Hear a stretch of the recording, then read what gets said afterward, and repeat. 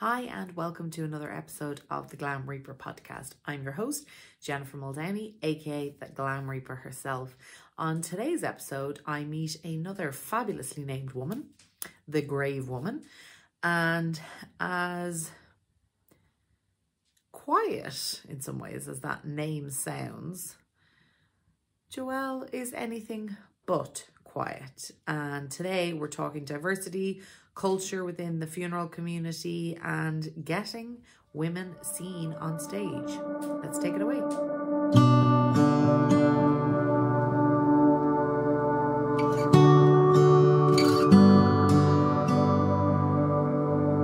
Hello and welcome to another episode of the Glam Reaper podcast. I am very excited. I love when I get somebody on my podcast that has a kind of a nickname like I do. So while I'm known as the Glam Reaper, I have as my guest today, the Grave Woman. So now I have a question. Is it Joelle or Joel, or tell me about your name? Tell me about yourself, but tell me about your name. It's Joelle. Thank you for asking. Joelle, lovely. No problem. Absolutely. So, Joelle, you are the Grave Woman. Yes. Incredible. I want to know where you got your name and what do you do? Tell us about you and your fabulousness. Okay, so I'll start with a story. The name Yes. is actually a form of self-fulfilling prophecy. I drew a picture when I was 8 years old in this very house that I'm in right now, which is my grandmother's house. She and my grandfather built this house 50 years ago. And we used to have what we call Nanny Day Camp. During the summer, you're out of school, you go play, watch TV, sleep all day. Not us.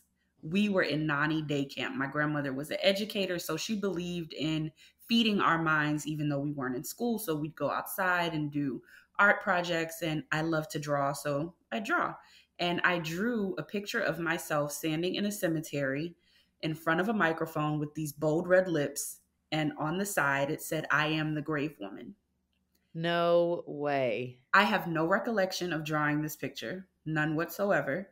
And it wasn't until I was about to graduate mortuary school in 2012 that my sister found a scrapbook that my grandmother had made for my high school graduation. And the second page was this picture of myself saying, "I'm the Grave Woman." But the craziest part is, Jennifer, I had started a blog in mortuary school as a way to vent called The Grave Woman. No way. Yes. And you've no recollection of this? I have no recollection. The picture's actually on my Instagram. Yeah, it's the freakiest thing. And it was dated September 11th, 1994, right?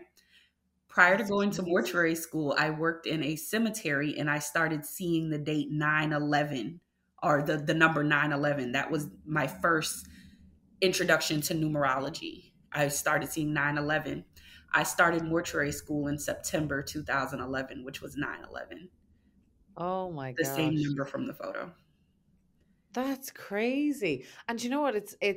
I've not nearly as clear of a fortune telling story. That's amazing. Mine is the Glam Reaper was totally given to me by the media, but I'm convinced I was destined for this my whole entire life, because even as a child, when I used to practice my handwriting and then calligraphy and stuff, I practiced an epitaph from a headstone, and I still remember it to this day. It's like a beautiful little poem about well, actually very tragically, I kind of wonder it was about dead children. And it's a beautiful piece. Obviously it's very heartbreaking and sad, but yeah, that's what I used to practice. And then even and I joke about this so much, but then even as a teenager, as most Irish people do, we went to work. You work quite young, I guess, here, but 14, 15 years old, and I went to work in a bar, and the bar was called the Morgue. What? I know. Not quite the same, but when I started adding it all up, I was like, wait a second, this is kind of adding up a little bit. So that's amazing. And so what, if it wasn't that, what drew you into this business? Definitely. So I had an uncle that was a mortician, and he would come home for holidays, and I would go visit him in Florida for spring breaks and the weekends and things like that. And he'd answer all my questions. I've always been morbidly curious. Like you probably get it. Like Yeah. there's this energy that's in the death care arena that just draws me. Yeah. My culture is very centered on death and ancestors and the connection that we have to the afterlife. But my uncle was really, really, really instrumental because he not only answered my questions, but he also took me into the funeral home, took me into the embalming room, took me into the arrangement conferences with him, and let me basically shadow and learn from him. And my first acquaintance with death was through my great grandmother. I remember being a very little child and asking everyone around her or us at the funeral, why is she laying in this bed box? Who put her in there? Who did her makeup? Why are we watching her sleep? If she's asleep, why are we putting her in the ground? Why are we covering her with dirt? So I've always had that curiosity. And then tragically, Yeah. a friend, my first best friend, died accidentally.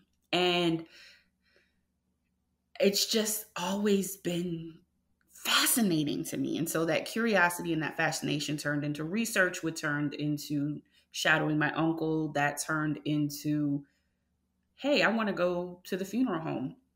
Where I grew up, Beaufort, South Carolina, where I live now, my family spent a lot of time in the church, right? And a big part of the mission service that my mother and my grandmothers and aunts did was taking care of people when they were passing away, basically doulaship.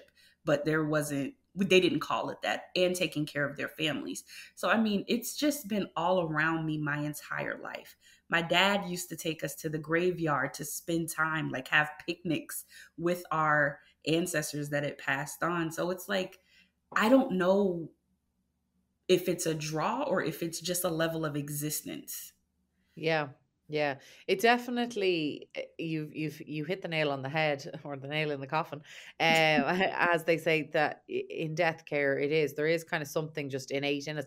And what don't want to say irritates me, but what does irritate me a little bit is this idea that we're all goths or that we're all sort of, wear black all the time and we're this kind of and yeah, sure. That absolutely. There are some of us that are morbid, curious in that way, and that's we wear it, and that's our identity and stuff Mhm. like that. But there's also, as I met you at the NFDA, and there's also those of us in pink suits and red lips, and and bright colors, and we're just different. And it's one of the things I get, and I absolutely know from meeting you that you get it, is that people kind of look at you and go, but you're not sad and morbid all the time. You don't whisper. What's going on here? And so yeah, it is.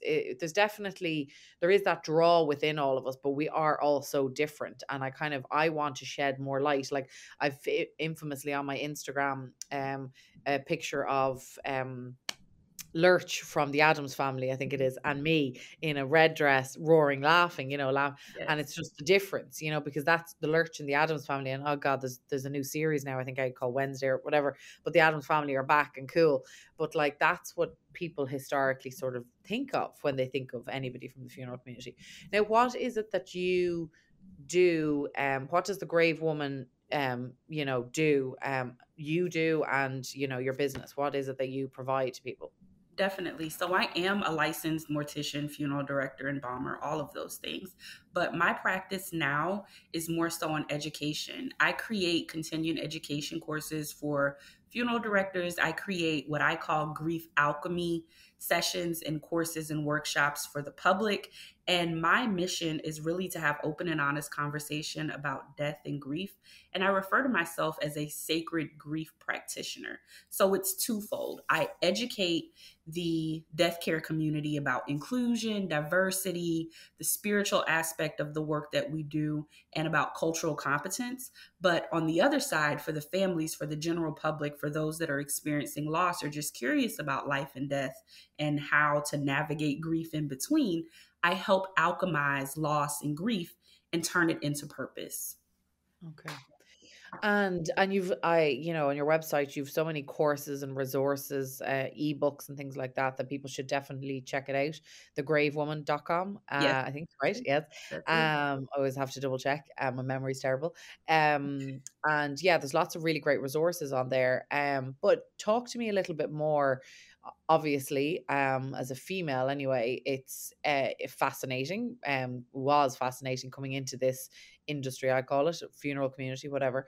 How do you feel like diversity wise? Like what's your experience? I'm obviously from Ireland, so I'm fresh if ish to it in the United States, but what are your thoughts and what teachings do you have to kind of bring to educate people on the funeral community and diversity within it, because it is typically antiquated white male.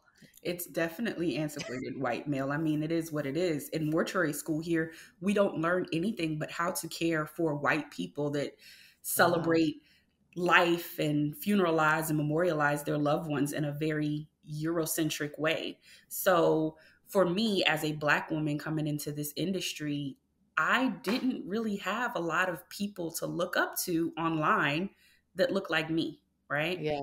And so, believe it or not, Caitlin was actually the one that encouraged me to make my YouTube channel, turn my blog into a YouTube channel. And I did that, and I realized that there were more people like me.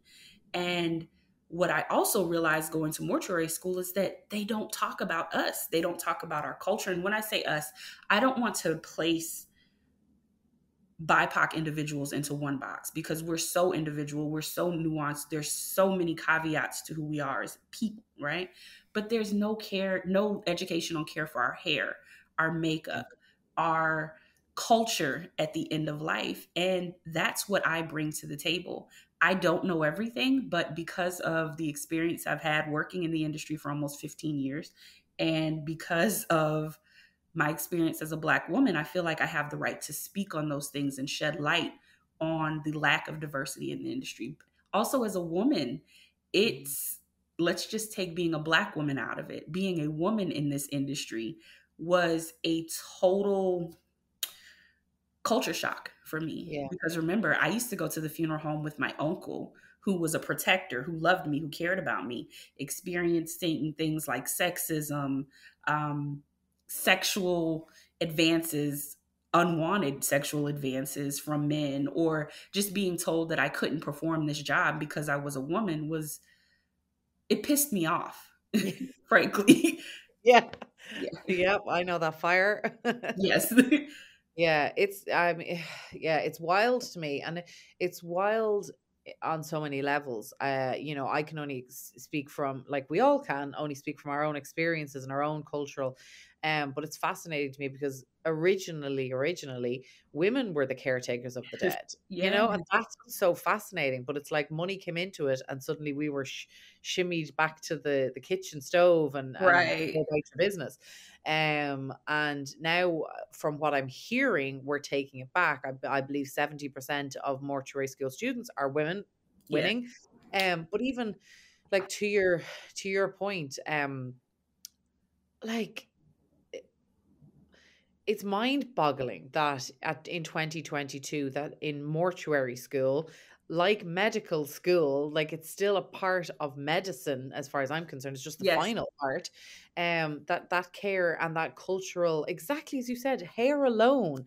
I have, uh, it's makeup. Like most funeral homes that I have visited, I know that they only have the white, ridiculously pale, pasty makeup, and I mean, oh, it's just it should never have been the case. To be honest, it should never have been that this is all that we have, because the world is so, and it always fascinates me in America because it's so made up of immigrants It that yet it has honed into this sort of white male very so uh, I am learning I've never gone through mortuary school because I'm not a funeral director. I'm not a licensed funeral director, nor do I want to be. right. And even though I've had people say, oh, you should do it to try and understand, and I'm like, no, that's thank you, but no, that's not my forte, and that's not Mhm. where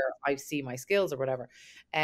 So I've never been through it. I've obviously read all the books and done all that, but I've never had to sit down and do somebody's makeup and do somebody's hair. And exactly that. I mean, it's crazy to me. So I'm delighted that you're standing up and that so many others are standing up.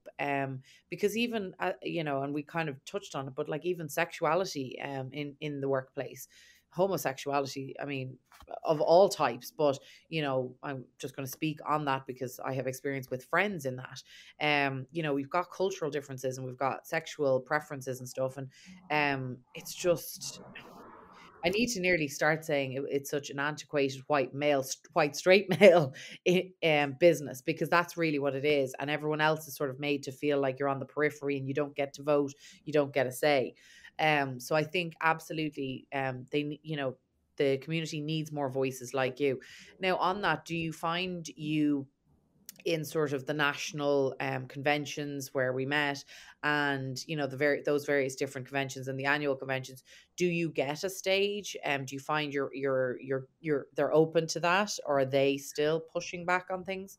You know what's interesting? This was actually the first year that I attended any conventions. I've been licensed since 2018, in the funeral industry since 2010, but this was my first year attending convention, and I actually attended a workshop, I guess, an open mic session that was hosted by the American Board of Funeral Service Education and the conference exam, which is the exam we have to take here in the States in order to be recognized as a licensee, right? We have to take and pass.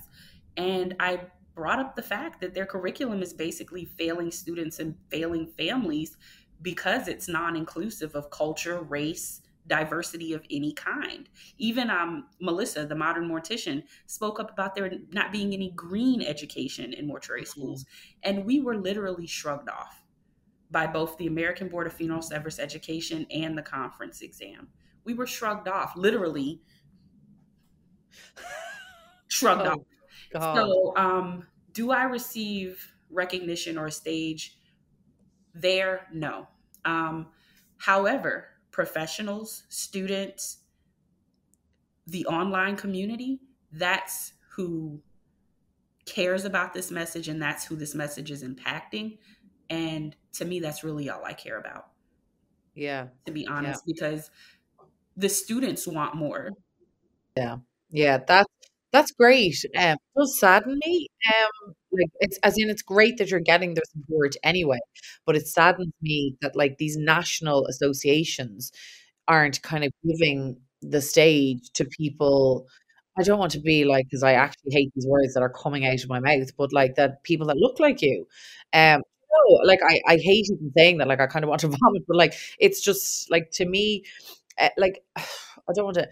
I, I try and kind of keep diplomacy whenever I'm talking to guests, but I do get a bit annoyed, and I've spoken to several um, attendees at the conventions and stuff, where I'm like, it just needs to be a bit more diverse. Like there needs to be younger people up there, younger people with more energy. Like I've gone to so many workshops where I'm half falling asleep because, not to, again, using, and I really do, I'm allergic to kind of any of these boxing types, but like the Karens, like, up on stage, and I'm just like, oh my God, Snoresville, like what? There's nothing new with what you're saying. I'm going asleep.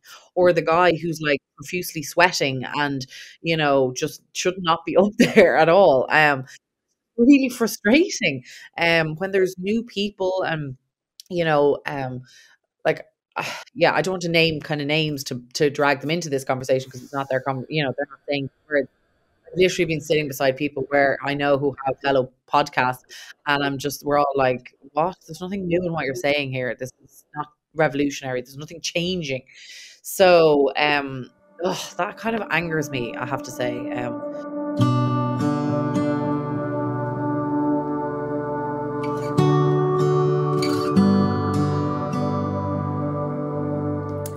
That was a great, if not albeit short, episode of the Glam Reaper podcast. We ran into a few technical difficulties, but we are definitely hoping to get the Grave Woman on again, and maybe even in person. We would love to see her on stage. I definitely think diversity is a huge issue within the funeral community, as it is worldwide, as we know, and we are here for it. We are here to support and do what we can. We would love to hear any thoughts and comments you have in the box below, or just generally contact us or Joelle on social media. We'll leave all the links below. We'll talk to you next time.